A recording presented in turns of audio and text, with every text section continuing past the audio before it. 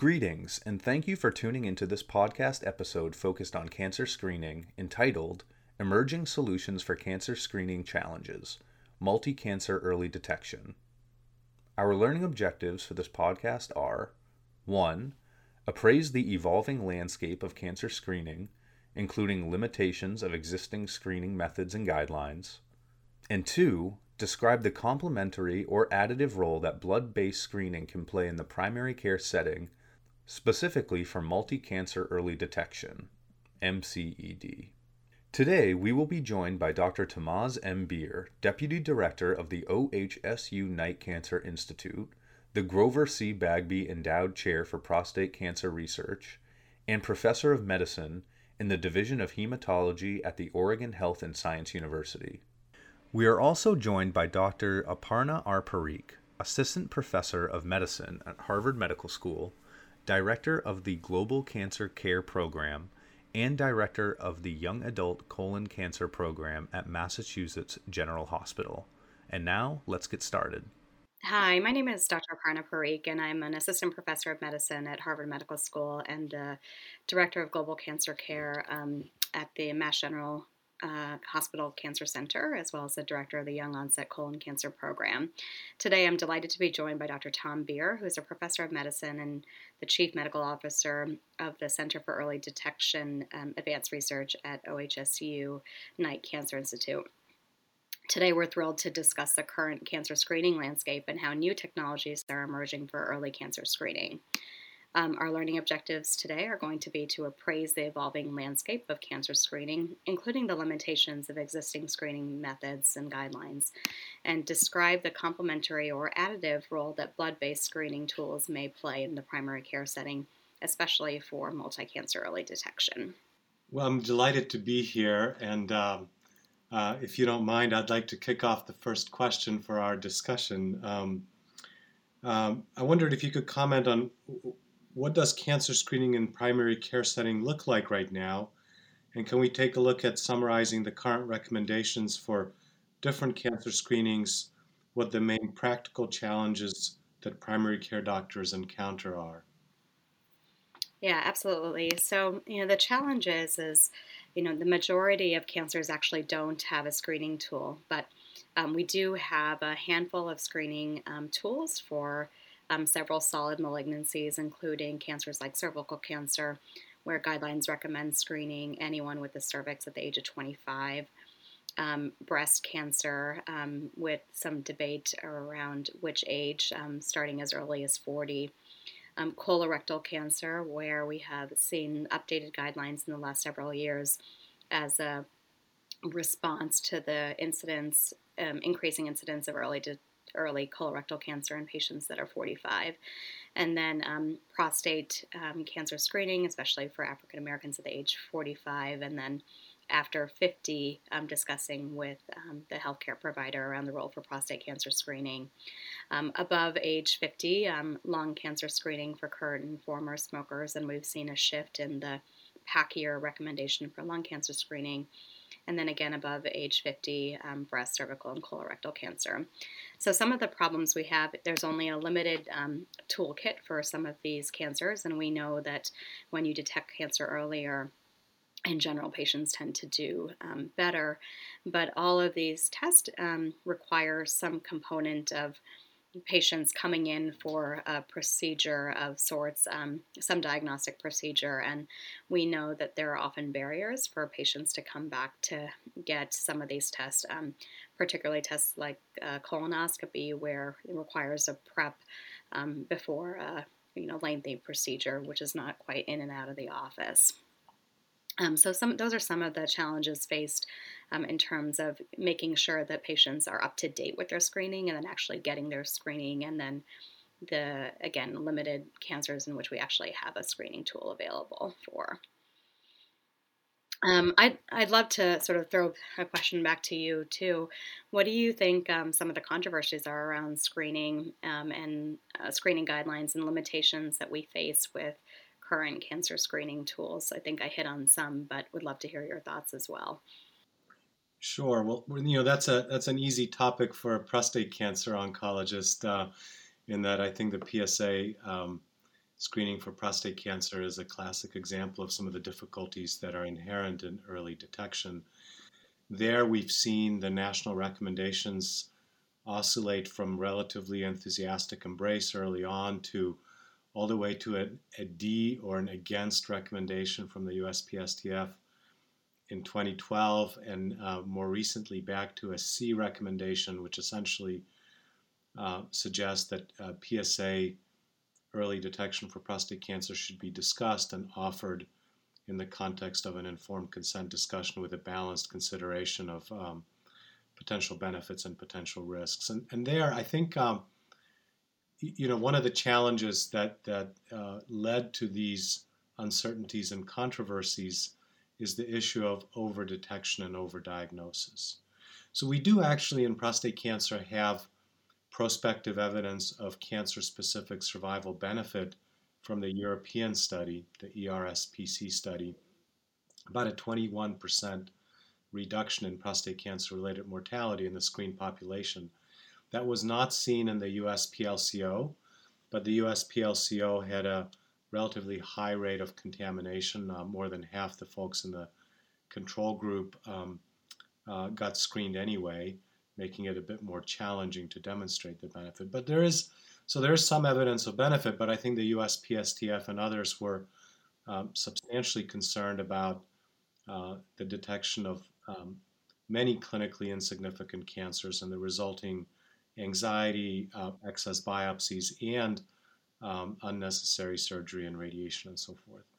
I think we've made some headway in this area in that the prostate cancer field has learned to uncouple a treatment from diagnosis and introduced active surveillance and monitoring. So I think those issues are being addressed by clinicians in practice, but we don't yet have large-scale level 1 evidence of the impact of those alterations. So that's one example of overcoming these barriers. There are many others, but we have so much to discuss. Perhaps we can move on to the next question. And here I wanted to come back to you and talk a bit about emerging technologies and how these might alter the landscape. So one option that's emerging for cancer screening is blood-based tests, and particularly blood-based tests that might detect multiple cancers simultaneously. Could you explain how those work and talk to us a little bit about available options for blood-based cancer screening, including the emerging multi-cancer early detection tests? Yeah, absolutely. I think it's an exciting time, and we look forward to seeing a lot of emerging data in this space over the coming years. But I think one of the strategies of these multi-cancer early detection tests is that we know that for, as you mentioned too, for some cancers there's suboptimal screening happening, and then for others there's also inappropriate screening happening. And with a multi-cancer early detection test, which is a blood-based test, can we start to use a tool like this to overcome some of these barriers, both on the patient level and provider level? So what exactly is a multi-cancer early detection test? And you'll hear the acronym again, MCED, often. The idea being is that there are tumor-derived fragments, cells, cell-free DNA, fragments of tumor DNA, fragments of tumor DNA. Tumor-derived DNA is methylated differently than normal cells. And in the blood, you can actually detect these different patterns and distinguish sort of cancer from non-cancer. And the idea with these tests is that with one single test, you might be able to screen for multiple cancers. And it's, again, one test, and it uses a range of these different biomarkers, including methylation patterns, fragmentation patterns, mutational profiles, proteins, circulating tumor cells, extracellular vesicles, so different range of biomarkers, and different technologies are using different biomarkers in the blood. But what the idea is that in the blood, not only can you detect a cancer, but given unique signatures of particularly methylation, for example, you may be actually able to figure out the tissue of origin. So it's twofold, detecting a cancer, but also trying to figure out where that cancer is coming from in a single blood test. So that's the idea behind multi-cancer early detection test. And I think what's critical to understand in this space is that the multi-cancer early detection test is not to replace current standard of care screening guidelines, where we know screening for certain cancers have improved mortality, but really to complement and supplement the current screening modalities what we have. But with these tests, as I mentioned, we only have a handful of cancers where there are screening tools available for. Can we pick up other cancers that may otherwise not be detected till late, particularly lethal cancers?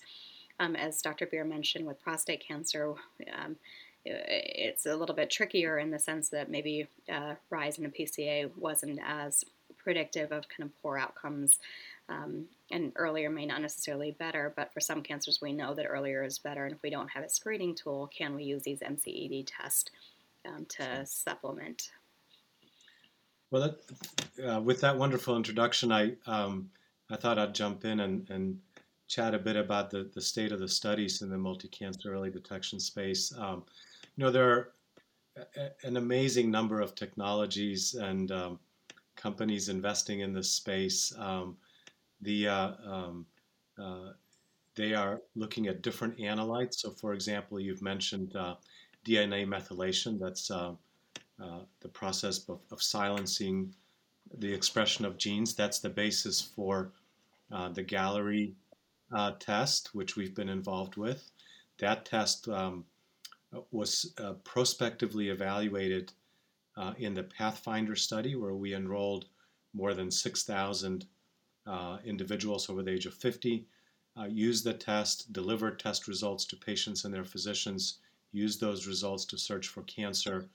We're able to present the preliminary results of that at ASCO 2021 and anticipate presenting additional results at future meetings as follow-up is completed. That test is undergoing continued evaluation in a larger prospective Pathfinder 2 study, which is enrolling 20,000 participants and following them for 3 years, as well as several other studies.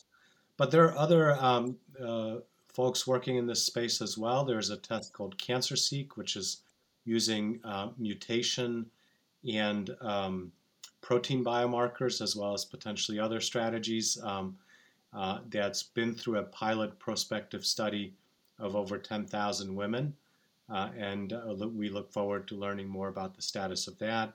There are companies focused on DNA fragmentation, on multi-omic strategies where multiple analytes are being looked at simultaneously. So I think it's an area of a lot of promise and interest from a range of academic centers as well as diagnostic companies.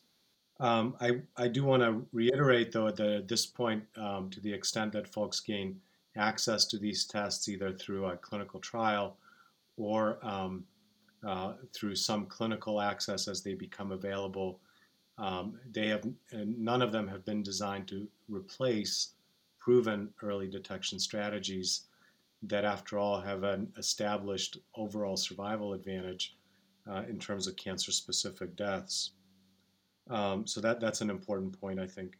Now, turning back to you, how do you see these tests being used in the clinic, and do you see that they might have a role in primary care down the line?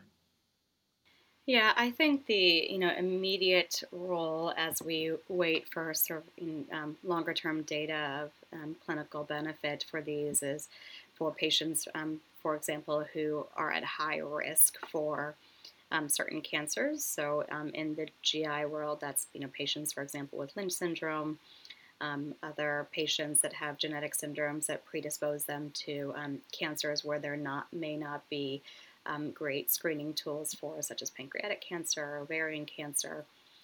So I think that these are unique opportunities for a test like this, particularly for those higher risk individuals where either there is limited screening or we know that the interval for development in between screenings is still of high risk for these patients. So currently, with where the data stands, I think I'm very intrigued and curious to see if that's the patient population that we can provide immediate benefit for, rather than sort of an all over 50 all-comer U.S. sort of population-based level scenario.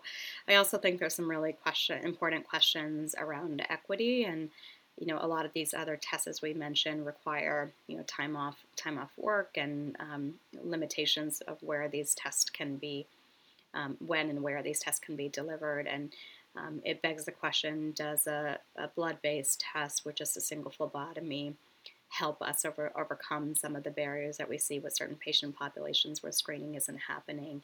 I think the equity question is a really important question right now. So those are some examples where I think right now we may be able to use these tests in a more immediate fashion.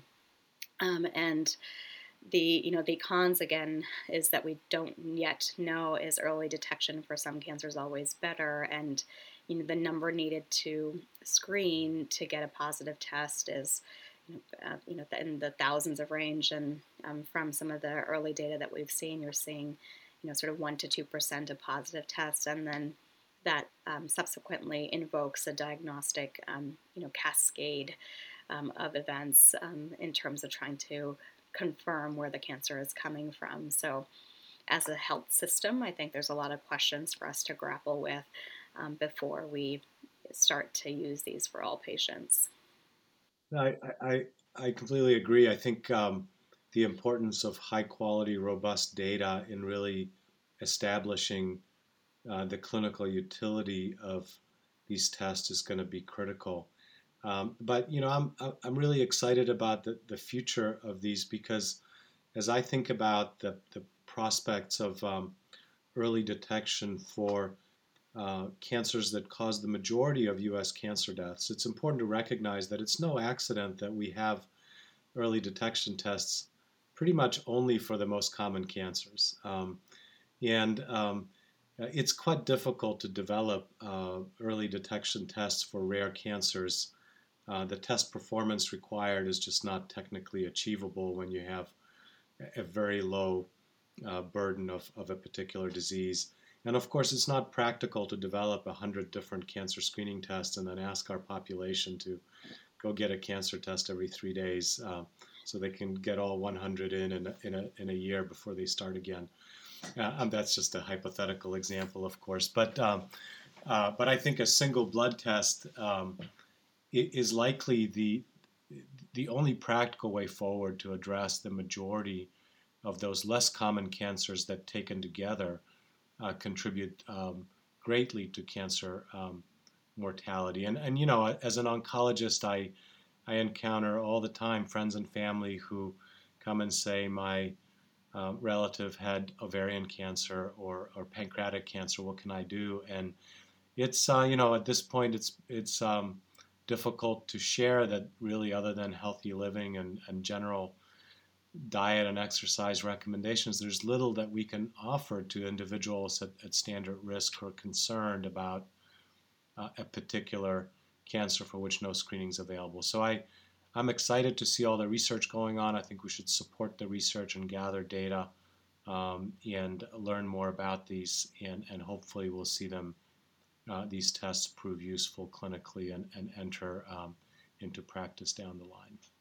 Those are such important, great points, and echo your sentiments. It's a really exciting time, and we know that there's such an importance of screening. And in my line of work, colorectal cancer, I say any screening is better than no screening. So better to get screened, and if we have tools like this, would be fantastic.